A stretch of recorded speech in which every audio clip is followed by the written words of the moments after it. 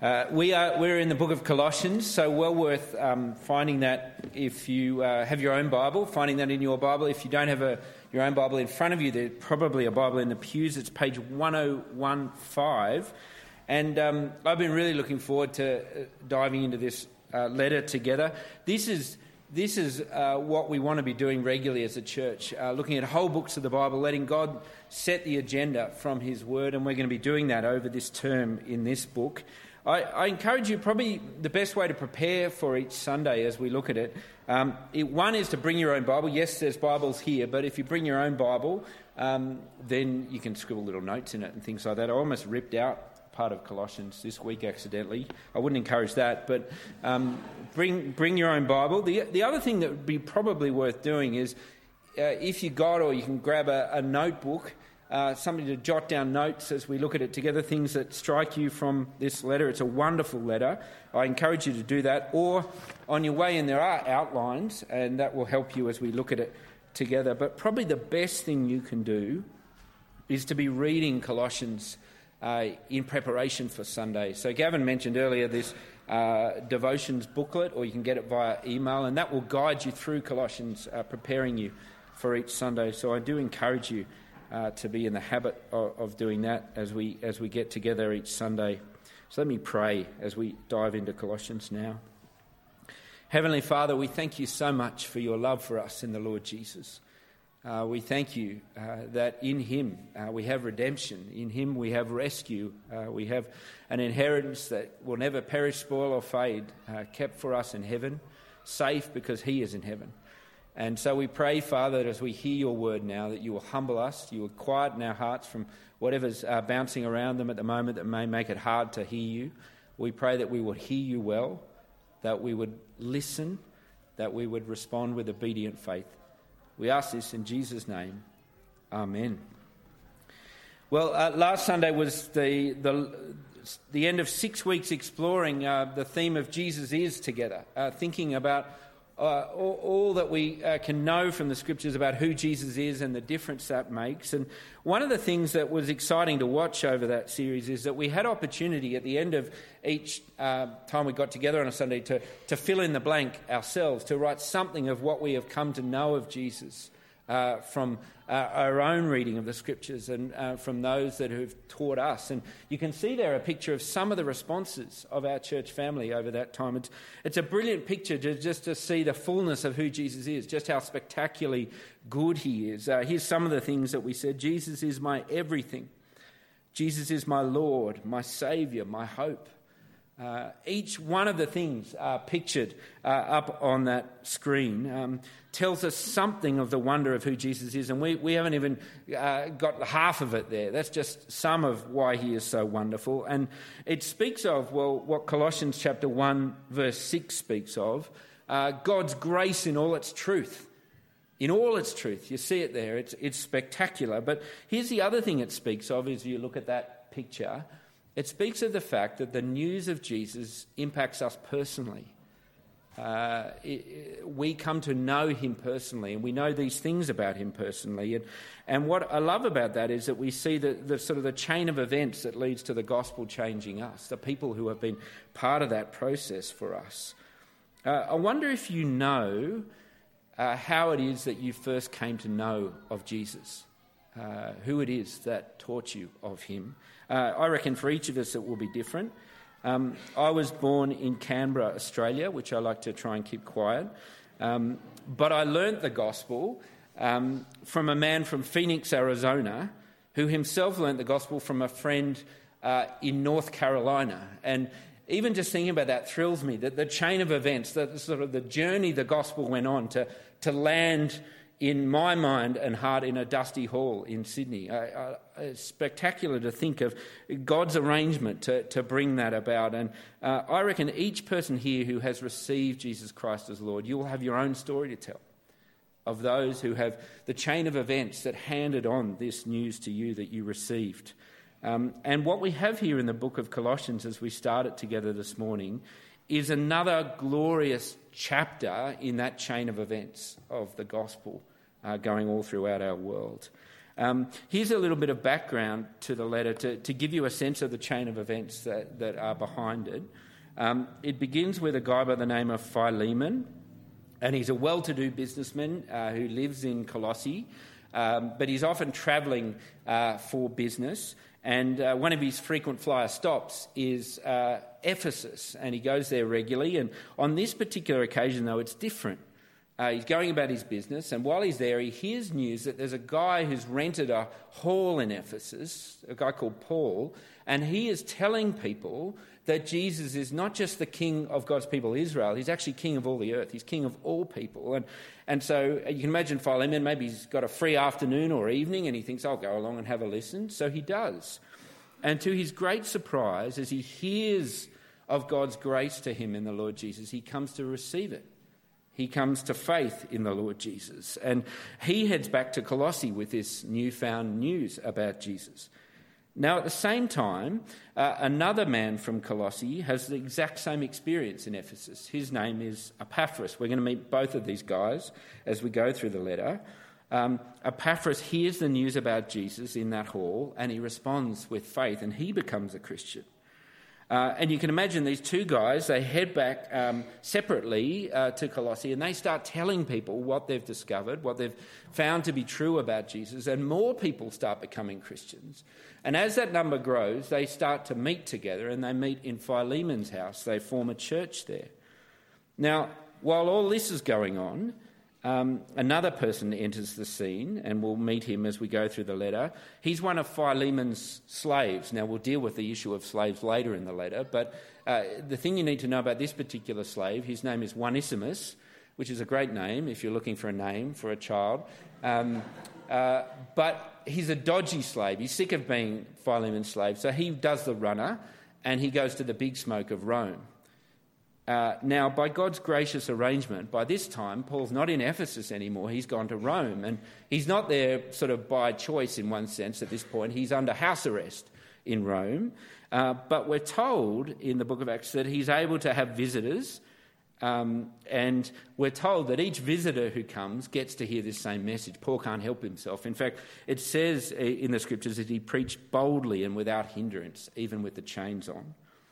And in God's arrangement, one of the visitors who visits Paul in his house in Rome is none other than Onesimus. And Onesimus hears the news about Jesus, and he too receives it and becomes a Christian. And he becomes a huge help to Paul. In fact, the Bible tells us they're like thick as thieves. He's Paul's right-hand man, like a son to Paul. Such a help for him in this time of, chained ministry. Time passes. And then one day, appearing at Paul's house in Rome was the familiar face from the Ephesus days of none other than Epaphras. And Epaphras has travelled to Rome because he wants to tell Paul what's happened in Colossae.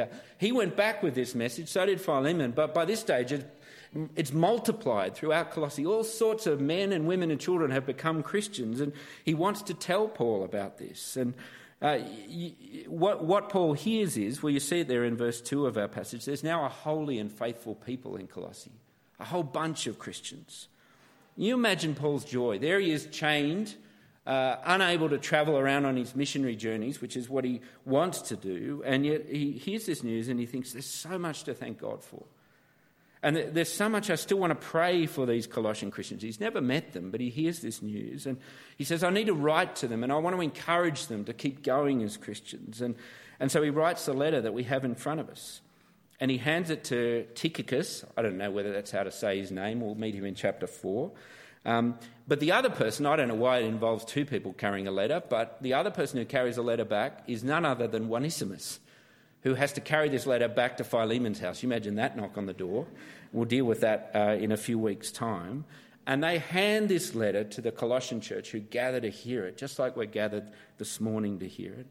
And I want to tell you that their purpose in listening is exactly the same purpose we have this morning. They're hearing a letter from a man they've never met, as we have never met the Apostle Paul, but a man who, by the glorious path the message of Jesus has taken, has played a key role in them coming to faith, as indeed he has for us, as we listen in here in Wahroonga. And so let's listen well, because this is a letter essentially written for our encouragement. And as we start to listen, have a look at verse 3. The first thing we will hear from Paul in this letter is a prayer. He's going to do two things, very simple. He's going to give thanks and he's going to ask for more. Well, let's look at each of those in turn. Firstly, verses 3 to 8, he gives thanks. Starting with verse 3, we always thank God, the Father of our Lord Jesus Christ, when we pray for you. And as he goes on, he'll really give thanks for three things. Here's the first of them. He gives thanks for what's happened in Colossae. What's happened in Colossae? Well, life has happened. Gospel-created life has happened. And he gives thanks for the three authentic signs of that sort of life in verses 4 and 5. And I want to encourage you, these are the three signs to look for in your own life as a Christian. There are seasons in life as a Christian where we might grow uncertain and perhaps not have assurance. Am I doing the Christian life right? Am I really a Christian? Well, if you ever feel that way, here are the authentic signs of Christian life. And it's not just true for an individual Christian, that's true for a church. If someone was to look in on our church, these are the signs that they should see if this is a gospel church. Because there's all sorts of false signs a church could have that look like life, success or prosperity or numbers or wonders or miracles or tongues or healings or deep tradition. It can be all sorts of things that look very lively, but they're not authentic gospel signs. There's only three. Do you see them there in verses 4 and 5? They are faith, hope, and love. Now let's look at each in turn. Firstly, he gives thanks for, well, he says there in verse 4, we have heard of your faith in Christ Jesus. And it's easy to be confused about faith. It's easy to sort of, maybe on one hand, to think of faith as like the step in the dark, and it's not that. That's not what gospel faith is. Nor is it just an intellectual matter. It's just facts I know about Jesus. That's what faith is. Well, it is facts about Jesus. It's true faith, but it's more than that. Faith is also the experience we have as Christians. It's the experience that we should be able to recognise in our lives over time. Faith is the experience of trust, of security, of confidence in Jesus in life. As we live and speak in a world like ours, a world that has all sorts of reasons to sort of buffet us and make it hard to live well, it's saying in the midst of all of that, in my own frailty, I trust him. I trust him. And I want to encourage you, don't underestimate how significant faith is in your life, how much it changes things. It means in a world like ours, you can be confident. Not arrogant, but you can be confident, and not in yourself, but in Christ Jesus and all he has done. That's a miracle, and Paul sees it in Colossae. He hears news of it, and he gives thanks. Here's the second thing he gives thanks for, the second authentic marker of gospel life, love. Again, verse 4, I give thanks that the love you have for all of God's people. And again, don't lose sight of the miracle of that. This is the sort of the deep love that happens when you know God's love for you, God's grace towards you in all its truth, and you see another person in this church and you know God loves them just as deeply as he loves you. That binds you in a way like nothing does. They may be very different to you. They may be different in age or culture or preference or situation. They may even be quite annoying. There's no one here like that, but that can happen from time to time. But such things are actually utterly irrelevant to the fact that just as God has so loved you in Christ Jesus, he's loved them. And so I can't be indifferent to you anymore. We're brothers, we're sisters in Christ, we're family. I wonder if you know that experience here. Are these the marks of our church? Faith in Christ Jesus, love for God's people. And then this third one, hope. Hope that's stored up for you in heaven. And I love the way that's described. What our world needs most is a hope that's safe and secure and nothing can steal it from us. And yet the hopes of this world are the exact opposite of that. They're fleeting and fading and things, they can be taken from us. But here is a hope that is utterly safe. But do you see why it's safe? Have a look at verse 5. It's safe because when Jesus rose from the dead and he ascended into heaven, he planted an anchor there. He's there because he's safe there. Our hope, which is him, is safe as well. And we're told this of that hope, verse 5, it's meant to be for us like a spring or a well that you can draw on, and it will never run out. And in fact, it is what will grow your faith in him and your love for one another. So that's what's happened in Colossae: faith, hope and love in Christ Jesus. But here's the second thing Paul gives thanks for: not just what's happened, but how it happened. And this is simple, but it's wonderful. How it's happened is that it came to them as a message. That's how this life happened. The message that Epaphras and Philemon took back to Colossae, that they carried with them the gospel, this treasure, this life-giving treasure, and as they handed it around in Colossae, it led to life. And what was it they were handing around? What was the message? Well, if you want a picture of it, and we'll get a number of them in this letter, have a look at the last verses of our passage, verse 12 to 14. Here's the message that they brought: news that God had, verse 14, redeemed us, that he bought our forgiveness at the price of his blood. That's the message. News, verse 13, that God had rescued us even from our own death and our fear of death by bringing us into the kingdom of his risen Son. And news, verse 12, that we had been qualified to share in the inheritance of God's people. That's the message that bought this life. Paul gives thanks because the Colossians heard the message and they received it. And the way they heard it and received it is so simple. It looks so ordinary, but this is how God produces gospel life in our world. You see it there, verse 7? They learnt it from Epaphras, just as he learned it from Paul. It's that simple. They, verse 5, understood this word of truth. And that's the same message that we have learned. And it's the same message that holds out such hope, such gospel life to, well, the town that we are a part of here. Would you pray that we would be faithful as Epaphras and Philemon were with that message? Pray that each one of us not be the ones who break this, if you like, cycle of grace that God is bringing about in our world. Would you pray that, well, in the words of verse 7, that we would be committed to learning it well? You know, back at our vision dinner, one of the things that we said was a priority for us this year is committing to gathering together each Sunday. And here's one of the reasons why that's such a priority, is because we want to learn this gospel well so that we can be faithful with it. Here's the truth. God can progress the chain of the gospel without us. He can do that without us, and he will. But don't you want to be in on it? What an encouragement it is to hear news of the chain of the gospel going beyond ourselves and impacting other people's lives. That's what drives my Christian life. Does it drive your Christian life? That chain of events that we're part of.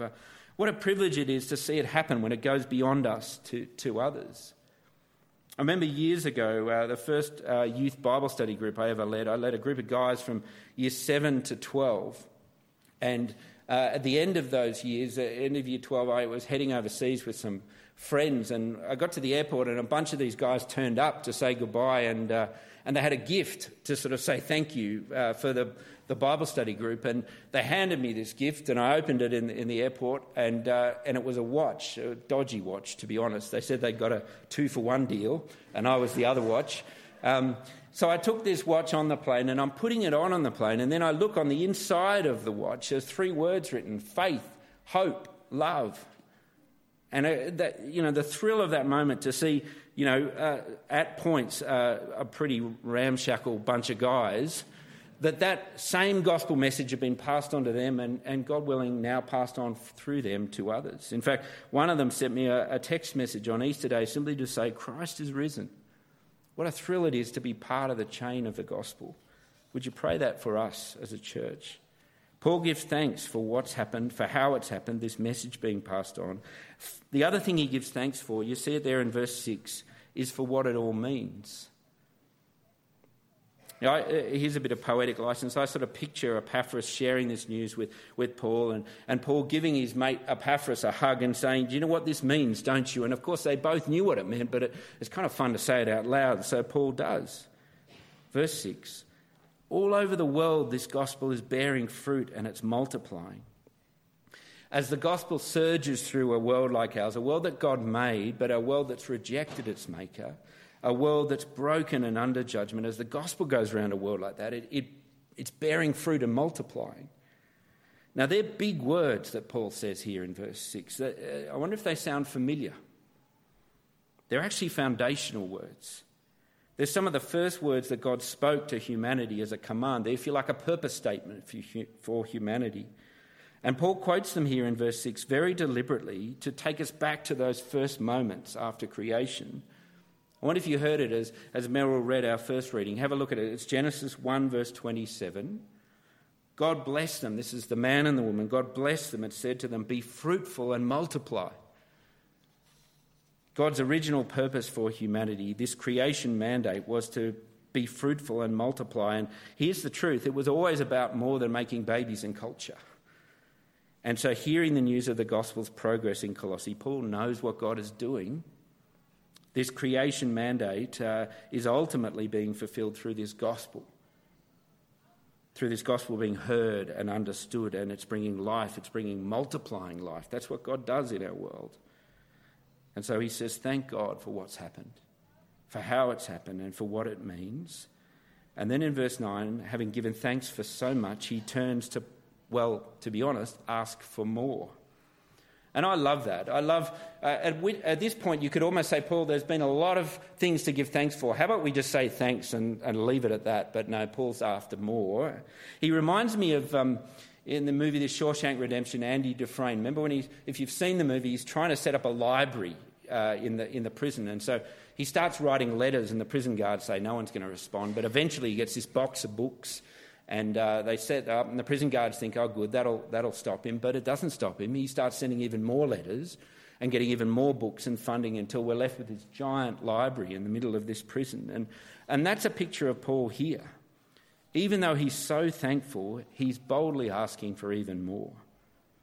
And what I love about that is it actually helps us think about our own prayer life, and you see how intimately connected his thankfulness and askfulness, if you like, is. And I reckon what we often do in our own prayer life is we split them. When all is well and I'm, things are all my ducks in a row, I'm thankful and I ask little. It'd be greedy too. But remember this message, it's a message of God's grace in all its fullness. Ask more, says God. And when troubles come or lack, I find myself, this isn't really a word, but we'll go with it, I'm askful. And I thank little. But not Paul. He's in prison. And the reality is he may well not leave this prison without a death sentence. And yet he looks around and he hears this news and he's got so much to give thanks for and yet also so much to ask for. And he asks for two things. And we'll finish with these. Firstly, he says, God, will you give these Colossian Christians a life filled with knowledge of your will? Do you see that there in verse 9? Now, I don't know about you, but again, I look at that and I balk and I think, Paul, couldn't you have asked for something a little more interesting? Of all the things that you could have asked for these Colossian Christians, why more knowledge? But Paul is no fool. He's not asking for them to be filled with abstract knowledge. He wants them to be filled with knowledge of God's will, his grace, his truth, his purposes and promises in this world. He wants them to know about those things. And the reason he prays that for them is that he knows that that is the absolute best thing for their lives to be filled with. Here's my question to you as you see Paul pray that, and he would pray it for us. Is that what you want prayer for? If someone was to ask you this week, what can I pray for you? Is this what you want most? To be filled with knowledge of God's will. And I love that picture of filled. You imagine your life as like a big jar and it's a whole bunch of rocks that make up all the details of your life. Paul's saying, I want all of those rocks to be absolutely soaked, filled full of God's knowledge of his will. That's what he'd pray for us. And indeed, that's what I'm praying for our church. Again, back to our goal of committing to gathering together. This is why, that we might be soaked in his will, his purposes. Of all the things Paul could pray for the Colossians, why does he pray this? Well, if you want an answer, have a look at verse 10. Here's the why. So that you might live. This is how you live, by knowing his will. So that you might not just live any old life, but you see there, live a life worthy. I wonder if you want that. Do you want to live a life worthy of the Lord? Because that's the second thing he prays for them. Knowledge of God's will, and secondly, that they live lives worthy of the Lord. And not just worthy, but you see it there, verse 10, pleasing him in every way. What a thought that you could live all of life, every detail of your life, in a way that pleases God. I wonder if that's your ambition. I remember years ago when my oldest two children, Finn and Jamie, were learning to swim in the UK. They learned to swim in this school, and it had a really odd setup in the pool. The pool was down low, and then the parents were like 2 stories up in this weird viewing booth. And so there I was up in this viewing booth and looking down at Finn and Jamie in the pool, and they're supposed to be focused on the instructor, doing whatever the instructor says, and instead of doing that, they're doing little cartwheels and somersaults in the pool and looking up to see if I'm watching. And in one sense that looks all back to front if you want to do it properly, but actually I reckon we get life back to front. We spend our lives living to please all of those around us, desperately trying to do that, even though it's impossible. And actually your job is to please one, the one who made you and loves you. You get that right, and the other things will start to follow. And that's why he wants us to know God's will, that we may live worthy of him. And if we live worthy of him, as we finish, here's what will start to happen. You see at verse 10? We'll bear fruit in every good work. And again, see the word every. I love that. Not fruit in some aspects of our lives, like when you're on the roster at church, but everything. There's no aspect of our lives that knowledge of his will can't shape and produce fruit in. And then here's the second one, and this is perhaps my favourite. The more we know of his will, this is wonderfully circular, the more we'll know him. You see the purpose of knowing his will? That you may know him. This is relational. Knowing God's will is knowing God's heart is utterly for you. Years ago, before Liz and I started going out, she'll hate me for telling this, but I had plans, intentions, to ask her out sometime in the next 6 to 18 months when I dug up the courage at some point in that period. And I remember one particular, just before Christmas, we'd been at a Christmas party, and I'd headed home, and I was driving home along a road at night, and then behind me there's this other car, and it's flashing its lights, and I'm thinking, there's something wrong with my car. So I pull over, and out of the car behind me, out of the passenger seat of the car behind me, Liz gets out, encouraged by a friend, who shall remain nameless, and she jumps in my car in the passenger seat, and I can't remember the exact words, but it was something along the lines of, I'm not sure what's wrong with you, but I'm quite keen to maybe see if we might go out on a date. What do you think about that? And at that point, that sort of fast-tracked the whole 6 to 18-month build-up process that I had planned. But what I loved about that moment, and it was a glorious moment, but what I loved about that moment was, and this is selfish, but it took all the risk out of it, to know that she was for me. And what that led is just a desire to know her. Oh, this is why God wants us to know his will. The more you know his will, you will know he is utterly for you, and he is good, and his plans are good. And that will lead you to want to know him even better. And when we know him well, here's the final thing that will happen. We'll be, verse 11 and 12, empowered to wait for our hope that is safe for us in heaven. Empowered to, we're told, endure, waiting for that hope to be realised. And what I love about the way we'll endure is we're told in verse 11 and 12 that the endurance won't be a sort of a grim determination. That's not how the Christian's meant to live. But you see there, we wait with joy. We wait with thankfulness, filled with knowing him who's waiting for us. Well, let's pray. Father God, we thank you so much for your very great love for us in the Lord Jesus. We thank you that the more we know of your will, the more we see how good that will is, and the more we long to know you. Would you grow our faith and our love and our hope that we may live worthily of you in everything we do. We ask this in Jesus' name. Amen.